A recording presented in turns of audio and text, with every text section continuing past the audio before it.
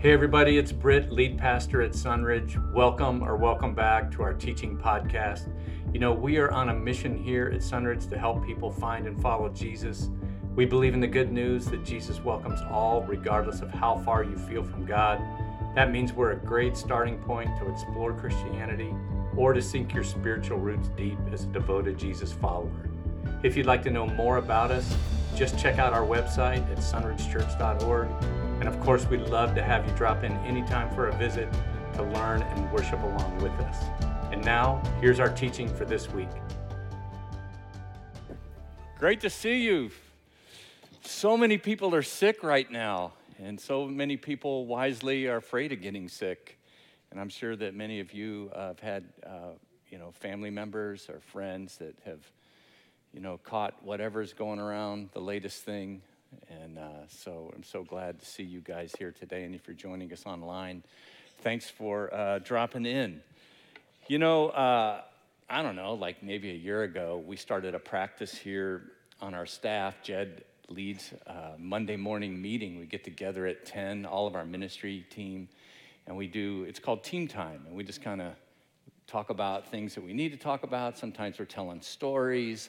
Sometimes we're celebrating something that we just did or kind of, debriefing after it, trying to learn from it. And then other times we're just like hanging out and getting to know each other.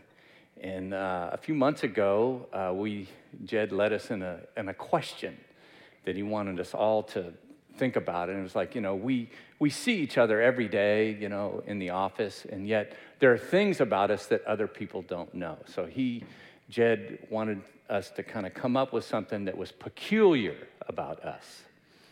Not that any of our team would be peculiar in any way, but we did this. So I'm going to put a few of the staffers up on the screen here, and I want you to think about some of these peculiar things that were shared with us. We had to guess who this might be. So we wrote these down in secret. So one of these people puts their socks on every morning standing up because they want to maintain agility. And another person puts their socks on typically left foot first. But when they want to be extra creative on those mornings, they put their socks on right foot first. Then there's somebody on our team that, even though they've lived in Temecula for many, many years and they know their way even to the office, wherever they drive in town, they use their GPS, even coming to the office still. So are you thinking about who this might be? And then there's somebody on our team that checks the weather app constantly, multiple weather apps. And then, by their own admission, says that they still dress inappropriately for the weather that they've checked multiple times. And then there's one of our team that when they drive to work, they're having a protein shake that's really thick, and they have to use a spoon.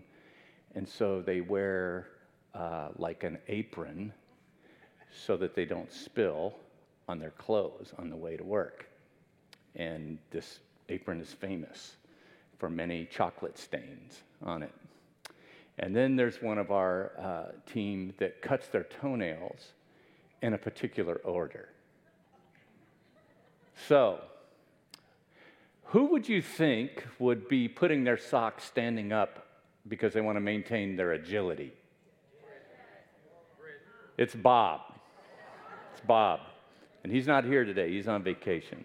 So who do you think puts their left sock on first typically, except when they want to be creative?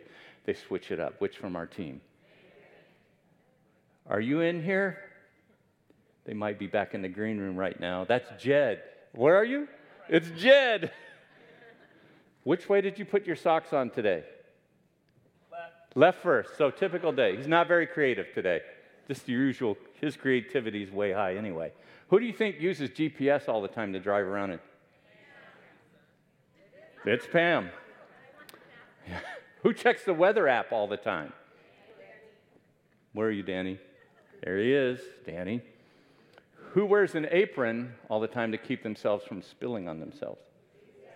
No, actually, it's me. No. And then who do you think cuts their toenails in a certain systematic way? Me. Firemen, there's a way to do everything, right? They didn't teach me how to cut my toenails in the fire department. But what I'm saying is there's so much about us that we didn't know, even though we see each other every day. And Jesus was kind of the same way in his day. In fact, there's a wonderful book, if you've never read it, I highly recommend it, by Philip Yancey, The Jesus I Never Knew. It's a fantastic read, and you'll see Jesus in a different light after reading that book. Now, if you're just joining us, to bring you up to date, we're studying through Luke's gospel here at Sunridge. And we're doing it in this calendared way where we're starting with the birth of Christ to the resurrection of Christ. And we're beginning with Christmas, as we did, and then the series will end on Easter Sunday. And now that we've kind of like turned a corner in the first year, we're going to be taking bigger chunks of the scripture and then picking like a key passage from that to teach. But we want to invite you to follow along with our emails. We'll let you know like what passages we're covering, this coming week. And then that way you can just read through, even if we don't teach it on that Sunday.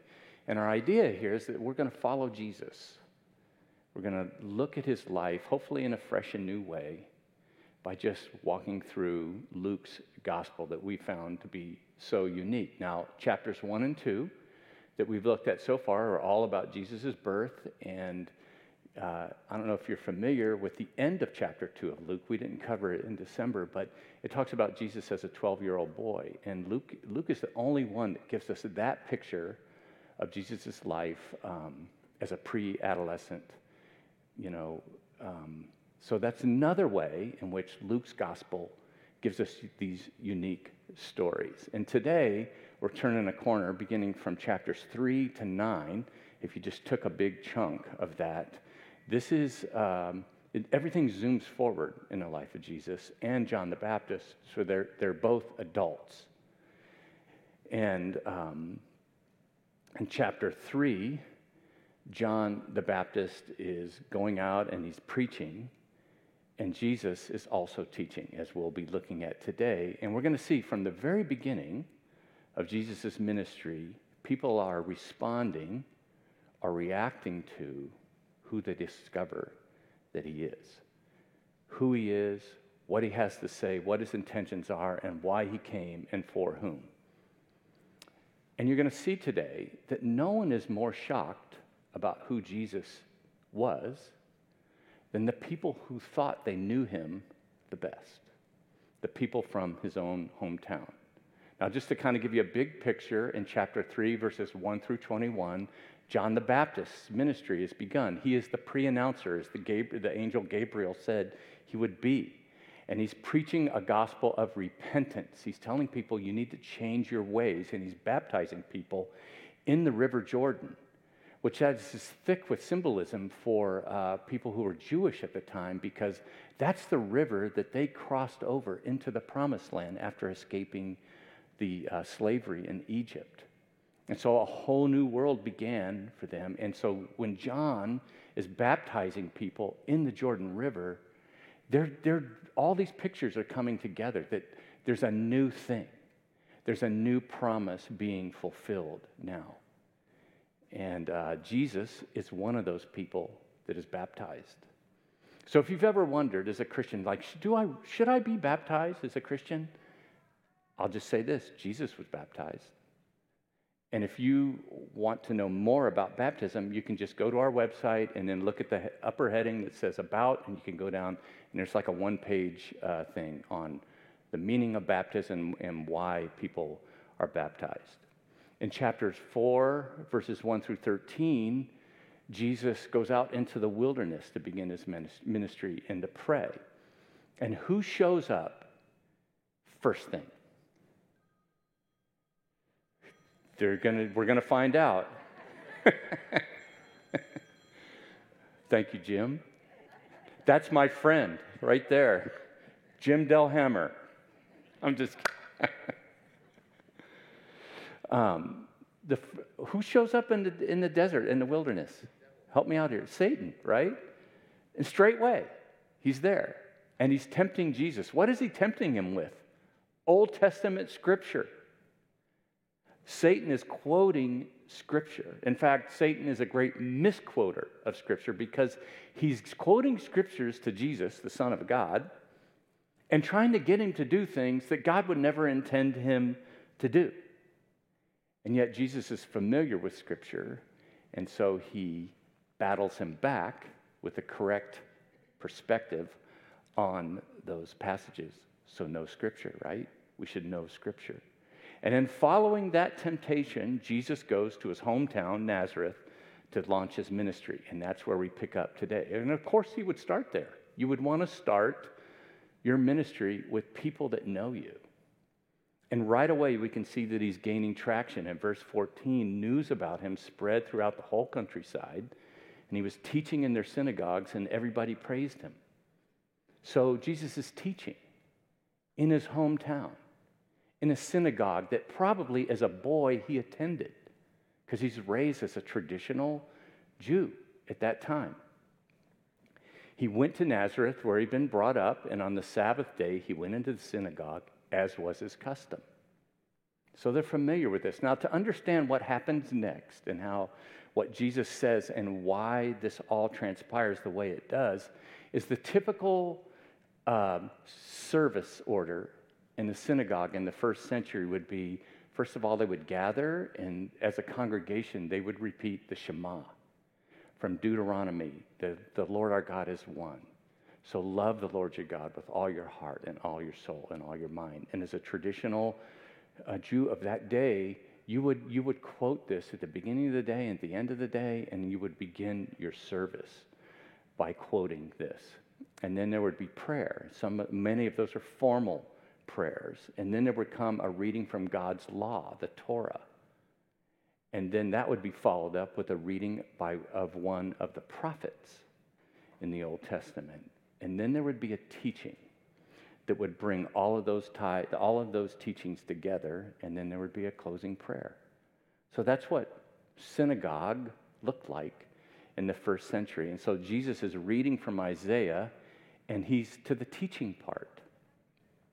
And he actually is mashing together two sections out of the prophet Isaiah, from Isaiah 61 and 58. He puts these thoughts together. He stands up to read, and the scroll of the prophet Isaiah was handed to him, and unrolling it, he found the place where it was written, verse 18, "The Spirit of the Lord is on me because he anointed me."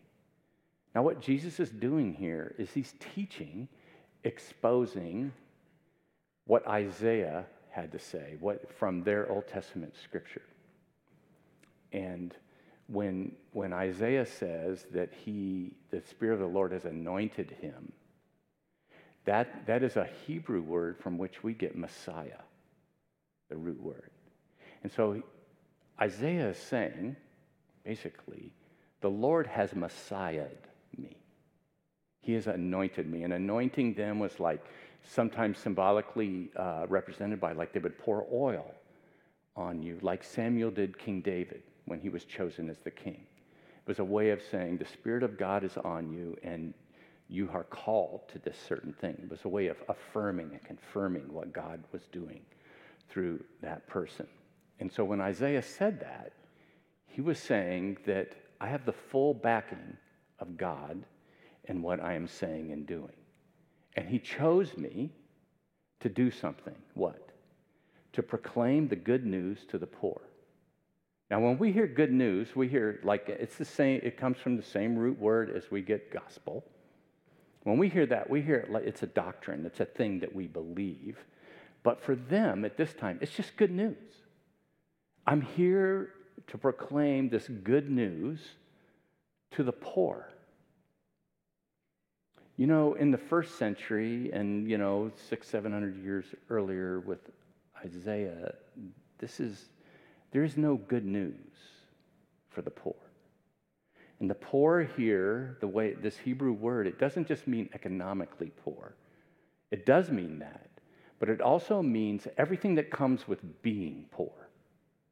It could be the result of illness or an economic issue, bankruptcy, or it could be a cultural poorness or because of your ethnicity or your lifestyle. It just means that you are out.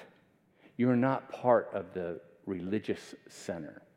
Because to be that way in the first century it was thought of not because the Bible teaches, but because of tradition. It was thought to be that you were not favored by God. And poor could include someone who was very rich, like Matthew. Matthew was also outcast as a tax collector, but he's not in the inner circle. So basically, Isaiah is saying that these are the people that if you were at synagogue and they showed up, you would think, what are they doing here? Some of you, you're not regular churchgoers, and you think, man, when I go, I don't go to church because the place is going to crash in around me. I've heard some of my friends say that when I've invited them to church. That's kind of like the feeling here. Or if you walk by them on the street, you would feel uncomfortable to be around them. Then he says, Isaiah says, that he has sent me to proclaim freedom for the prisoners. And if you know some of Israel's history, they've been taken into captivity. And so we don't know for sure, but perhaps Isaiah is talking about prisoners of war that have been released, or people that have just been put in prison because of debt or some other issue. And recovery of sight for the blind, and that could be any kind of a miracle where someone received their sight, but also at this time, when you were in prison, when you were in a dark dungeon, and your sight was affected by those years spent in almost utter darkness. And so these people that are being freed are receiving their sight. They're not in the dungeon anymore, and they're able to see God's world. To set the oppressed free, Isaiah says he came to proclaim as well. And if you grieved, if you had a loved one that had suffered an injustice in any way, then this is wonderful news. If you were unfairly imprisoned, or if you were in bondage or slavery because of debt, or even because of an unfair business practice that had been imposed upon you, you're being set free. And then he wraps it all up with this: to proclaim the year of the Lord's favor. And this is a clear reference to what is called the year of Jubilee. And I've just put this in your notes, and you can read it verbatim, but basically in the Jewish tradition, every 7 years was a celebration and a reset, but every seventh 7 years was the year of Jubilee. And remember when the Israelites came out of Egypt and into the Promised Land, they were apportioned sections of land. And this was their ability to earn a living, their ability to take care of their family. This was their land, and it belonged to them. But through any kind of circumstance, maybe a drought, bad weather, disease, either of their family or even of their crops or their livestock, or maybe just bad decisions, over time, they lose their wealth. They lose their land. Some do. And others gain that land. And there's this tradition that is set up that resets all of that. Everybody goes back to square one. That's the year of Jubilee. And it wasn't just an economic or status reset. And it's not just a social justice event. This isn't everything means something to the Jewish people at this time. Everything has a tradition. And so this is a reenactment to them to remember when they were freed from Egypt and they came into the land. It was a reminder, a very visceral and everyday reminder. Here you are. You can start over.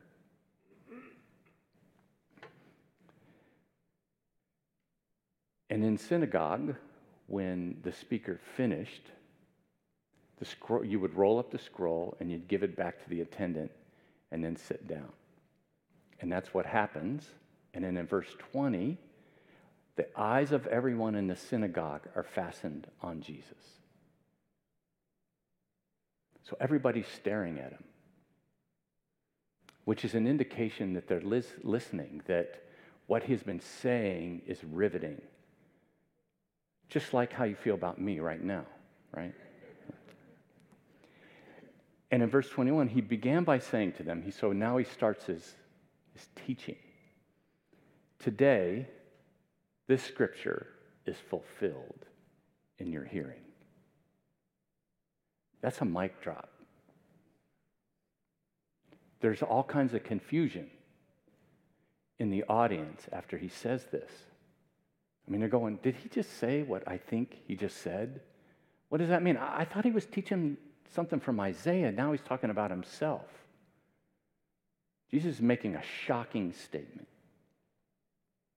I don't know if you've, there are strategies to, unpack a new and fresh or shocking idea.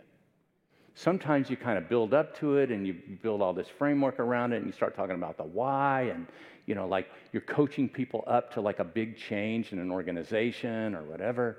And then sometimes you just drop a bomb. And I remember one time when I was still with the fire department, the county CEAO at the time pulled all of the employees together. He held meetings of about 800 to 1,000, and I think at that time there were 18,000 employees, and we all had to come to this meeting. It was mandatory.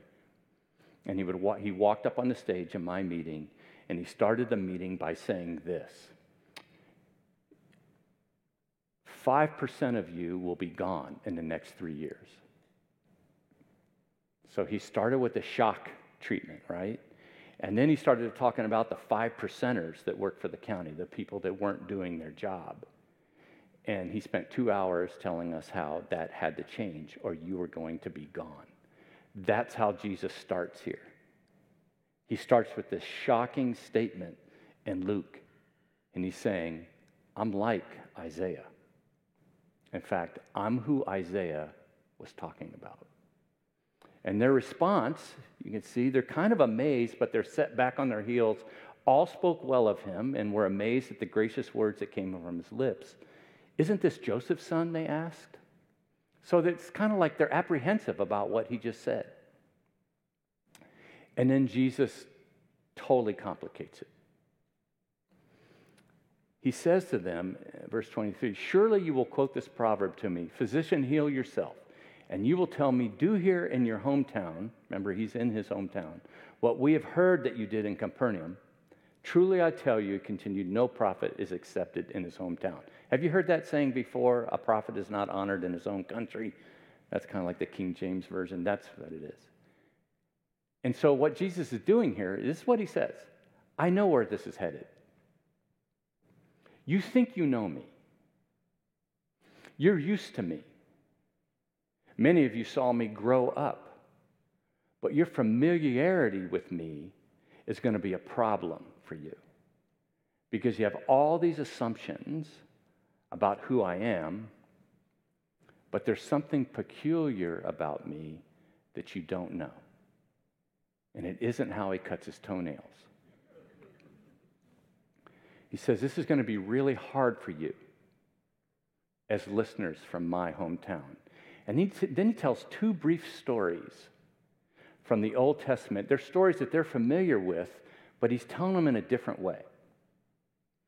And in verse 25, first he talks about Elijah. He says, I assure you that there were many widows in Israel in Elijah's time when the sky was shut for 3.5 years, and there was a severe famine throughout the land. Yet Elijah was not sent to any of them, but to a widow in Zarephath in the region of Sidon.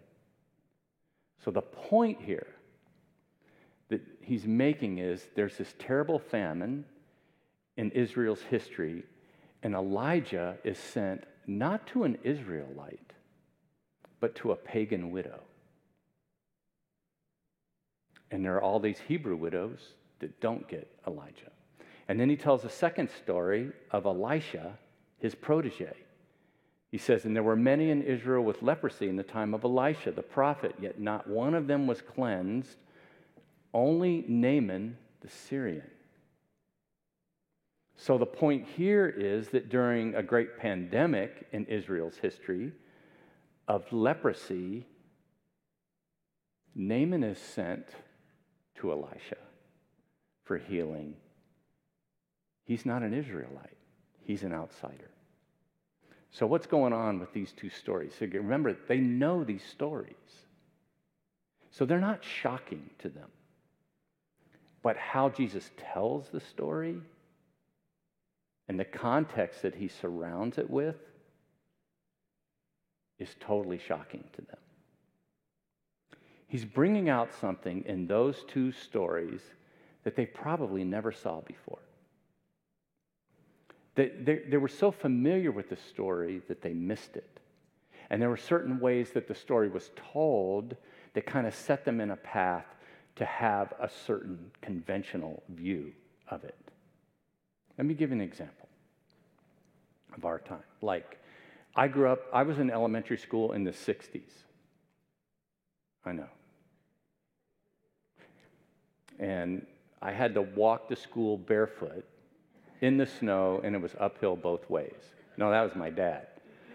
So, and we learned the stories of, Christopher Columbus and the Pilgrims in a certain way. And it was all about creating a bunch of food and how many of us drew the turkey with our hand. And, but we didn't talk about the gritty part of it, which those of you that are younger, you know more about that than us.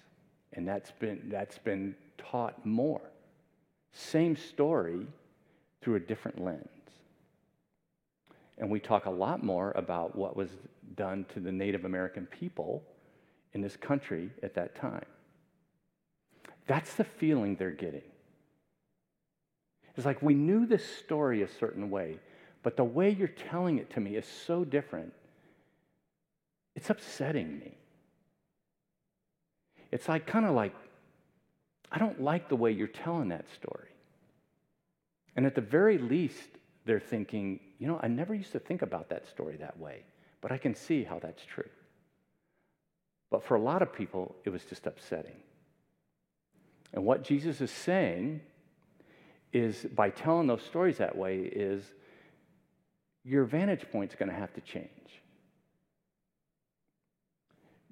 You're going to be tempted to reject what I say because you have a paradigm that you're working from. It's the way you know the story. And this era that he's speaking to, he says to them, you've lost your way. You're far from God, just like the Israelites were in the lowest part of their history. And those Gentiles, the ones that you think of as unclean and were disliked and they are excluded from your presence, are worthy, possibly more worthy, of God's favor than God's people. And you think, man, Jesus, you had them. You're building your crowd, and now you're just making them mad. I mean, it's all flowers and butterflies when Jesus talks about the year of Jubilee, until they start talking, and still he starts talking about how they've wandered away from the true way of Yahweh. And when he does that, they're like, wait, this is Joseph's son.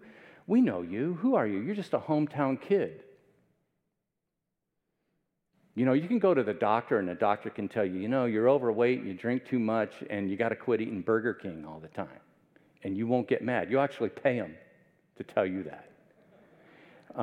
And your coworker, you can be traveling with them, and they can say, hey, you missed the turn, or you were, you need to go back, get out your map, or, you were a total jerk to that person, and you treated them badly. They can get away with that, but sometimes your spouse can't.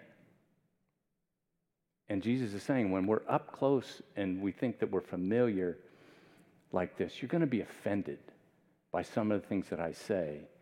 And your excuse for rejecting me is going to be, who do you think you are to tell me that? And right away we see he's right. In verse 28, all the people in the synagogue were furious when they heard this. And they got up and they drove him out of the town. and took him to the brow of a hill on which the town was built in order to throw him off the cliff. But he walked right through the crowd and went on his way. Now, the scene there is that, throwing someone off a cliff was actually a valid way to execute a criminal in first century Rome. But that's not what's happening. This is more like a lynch mob. And they're furious with him. But Luke doesn't tell us what happens, but something happens. And they kind of stop in their tracks. They bring him to the spot that they could throw him off, and then they lose their nerve. And then Jesus turns around from the edge of the cliff, and he walks right through the crowd. I love that part. That's a total Clint Eastwood moment, don't you think? They just watch him. So that's the text that we're looking at today. And we have encouraged you throughout Luke to consider 5 questions. I'm going to put them up on the screen again. And we're going to do part of this, but we want you to do this for the entire sections that we're reading. And these are the questions in our life groups that we're contemplating. And even if you're not in a group, you can get together with other people and talk about them, or you can just think about them during the week. Read the passage and think about these questions. Why do you think Luke took time to write this down? What made it so important? What do we learn about God? And oftentimes we learn things that are reinforced that we already believe, and sometimes we have to rethink what we believe about God. What do we learn about people? As we look at the people, how are they like us? How are they different? What are we learning from how they respond? What do we learn about the central story of Jesus and his resurrection? And what do we learn about following Jesus? So I just want to take one of those and kind of spring off of it as we wrap up our thoughts. And it's what do we learn about God? You guys still okay? You with me? Okay. The premise of Jesus' teaching went against the conventional understanding. This is something that's really important for us to see from the very beginning. Jesus as a representative of the Father, as a Son of God. His teaching was counterintuitive, and it went against the grain. And it turned their perspective around, those that were willing. As we've talked about, the upside-down kingdom, the great reversal. And for a lot of people, just rubbed them the wrong way. And this narrative shows us that Jesus is well-liked, even respected as a teacher. But there comes a point, and it's remarkably quick that it comes, that the content of what he says alienates people. Even those who thought they knew him well. It's causing them to change what they think about God. And it's so upsetting to them that they just flash, right? They want to lynch him. And the whole matter is over 2 things: what Jesus says about them and what he claims about himself. And those 2 things remain the issue today.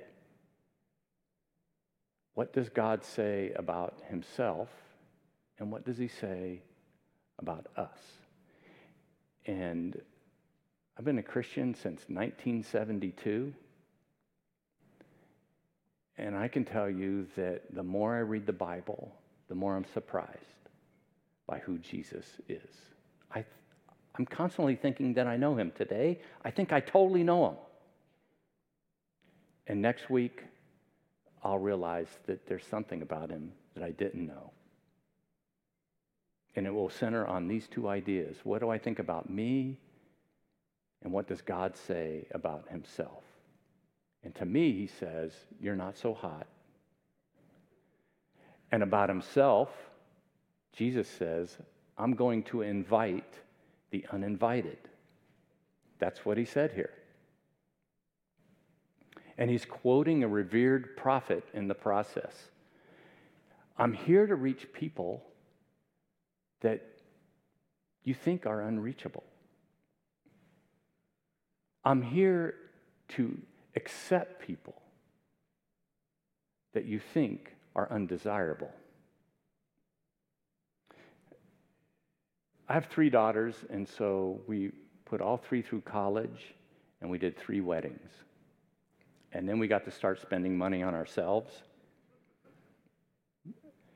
And, when you're making a guest list for a wedding, it's really hard to figure out who gets invited, who doesn't. You go through all this agony. Usually there's arguing behind the scenes and negotiating for different people. But there's always some that don't make the list.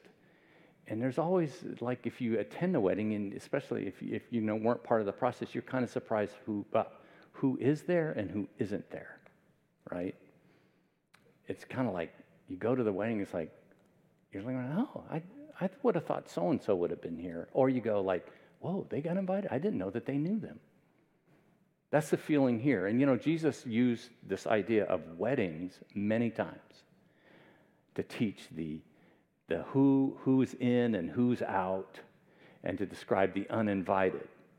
It was just an everyday example for them of like how they classed people. But it didn't just involve social events like weddings. In the first century, stereotypes and assumptions and the way we categorize people in people's minds, it left some people out from being able to worship even. Isn't it great that no longer happens? You guys okay? All right. It's not always explicit, like, oh, I hate you, you don't belong here, why are they allowed here, we don't kick them out. But we are surprised. And it can be subtle. It can be even subconscious to us.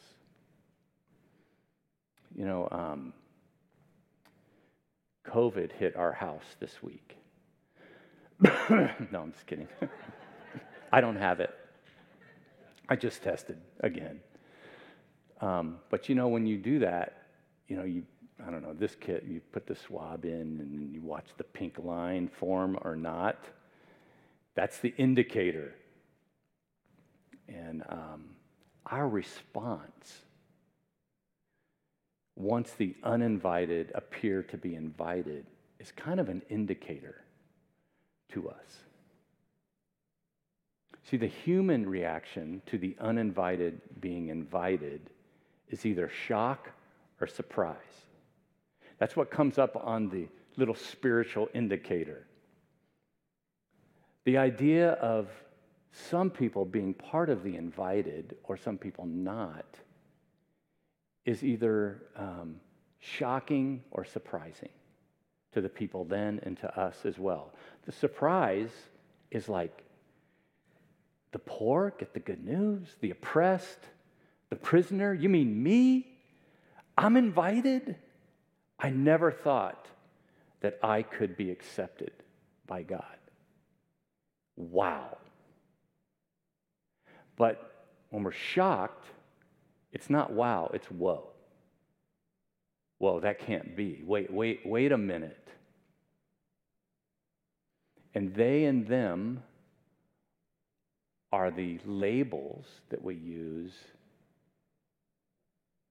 that tell us that we're being shocked by who is invited. See, Jesus eliminated the exclusion rule and the egocentric rule. He eliminated our ability to say they could never be in, and he eliminated the, of course I'm in. And we see from the very beginning as we go through Luke that Jesus builds his coalition with all the wrong people, with fishermen and prostitutes and sinners and traitors. And for some people, they're just surprised that they're part of God's kingdom.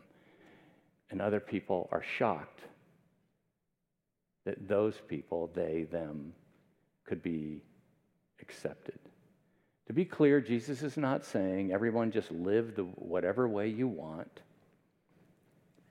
He's saying that before you thought that you were not eligible for the grace of God, but through me you are, because God is not an excluder. But it isn't that Jesus is just for the oppressed, and only the poor, as if someone who was high functioning or powerful or wealthy, they're not excluded. God doesn't exclude, but people do self-eliminate. There's no draft or conscription to join God's kingdom. It is a personal choice. You have free will, and you can always resign, quit the team, or drop your subscription. You have free will. The question is, how do you and I want to go through the next 5 years of our life? How do we want to go through this time of even looking at Luke's gospel? Do we want to be inclined towards surprise? Or are we going to fall into like just shock mode? You see, one will lead to amazement, the other to resentment. One will lead to joy, and the other will lead to outrage. And one will make you say, wow, and one will make you say, whoa, wait a minute. Choose to be surprised by Jesus. Here's why.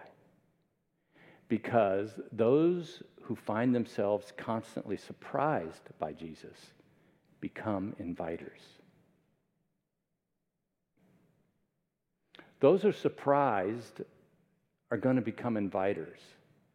They'll follow closely, they'll dissect his teachings, they'll have questions about it, and they'll engage in it and carefully dialogue with others about it, and they'll seek to understand and to learn from him, and they'll be challenged by what he says and what he nudges them to do, and they'll allow themselves to be constructively criticized by Jesus and to be coached up, and they'll do things with people that they never thought that they would do things with, and they will nurture their relationship with God. And they will encourage other people, and they will include them, and they'll be open to what God is doing. In contrast, those that we see that are shocked by Jesus as we go through Luke's gospel, we're going to see that they're resistant, and they will argue, and they'll debate every little thing with him, and they'll look for loopholes, and they'll find rationalizations, and they'll walk away, and they'll reject him, and they'll work against him. And they will seek to hurt and destroy him ultimately, and those people who are following him along with him. To go back to that wedding reception illustration. And by the way, if you're getting married soon and you want people my age to dance, you got to play Love Shack or Brick House. Then you're going to get us. But I digress. Typically at a reception, you guys have this picture. It's like you know where you're going to sit. There's a seating chart, and there's you see where I'm at table 15, and then there's like a little card usually for, where you're supposed to sit. But have you ever been to a wedding where they forgot to put a name down? Or it's like a free-for-all or whatever, on the seating. And it's like you sit down, and someone says, "Well, your name's not on here. I mean, you shouldn't be sitting here." I'm like, "Well, yeah, I got invited, but yeah, but you don't have a card, so, and I want to sit with these people, not you." I mean, would anyone ever do that? I don't know. But what if that happened, and then the bride and groom walk up to the table and they say, "Hey, it's so good to see Britt here today."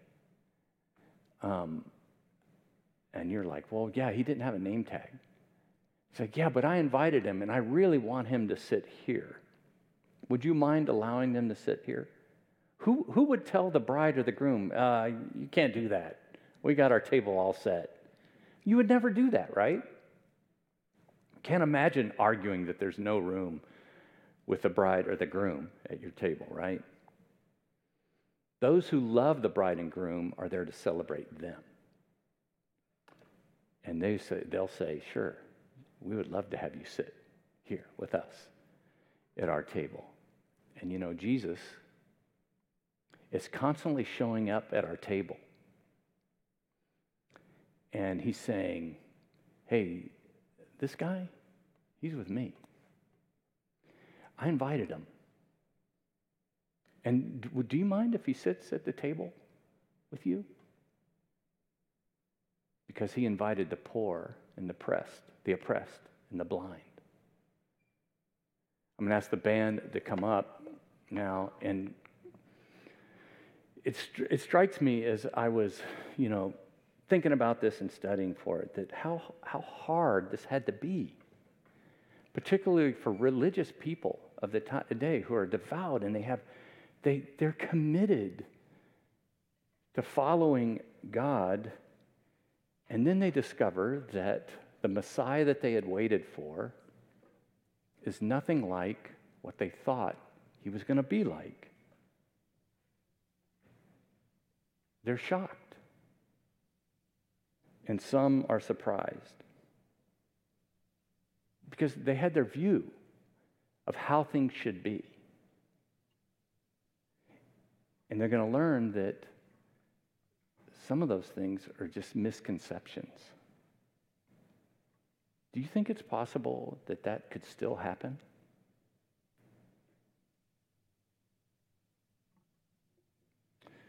So here's my challenge. You don't have to put anybody at your table yet, okay? But you do have to play Love Shack. How about that we read through Luke, that we go through this study of Luke, week by week by reading, and as much as possible to do a reset, to kind of start with fresh eyes and to allow those 5 questions to guide us and to not just fall into our typical ruts, but to step back and think about the things that we're learning about God and others and everything that we've talked about. Because some in that day listened to Jesus and they allowed themselves to be surprised and they followed him, albeit imperfectly. They allowed themselves to be constantly disrupted. And if you've been in church a long time, there's these stories like, is that what you're saying? And they allowed Jesus to reshape their thinking. And others that we see from the very beginning, they want to throw him off a cliff. But they couldn't bring themselves to do that. But they did let Jesus just walk right by them. And, I picture them standing there and Jesus just walking away from them. And them just kind of being left behind in their stubbornness. Just because they couldn't change their perspective. They couldn't get a fresh new view of what God was doing in the world. Would you stand with me? And thanks for being attentive. I know I gave you a lot of information today. And most of you stayed awake even, so that was really nice of you. I'm going to put this passage back up, and I want to invite you to read this aloud with me. This is what the prophet Isaiah preached, and this is what Jesus said. Join me. The Spirit of the Lord is on me, because he has anointed me to proclaim good news to the poor. He has sent me to proclaim freedom for the prisoners and recovery of sight for the blind, to set the oppressed free, to proclaim the year of the Lord's favor. That is Jesus' mission, and it's ours too. And I really look forward to learning with you guys over these next few months what that means. Will you join me in worshiping together? Hey everybody, it's Britt again. Thanks for listening. If you need something, if you have a question, or you'd just like us to pray for you, you can reach us through email, info@sunridgechurch.org. We hope you'll listen in again next week, but in the meantime, keep helping people find and follow Jesus.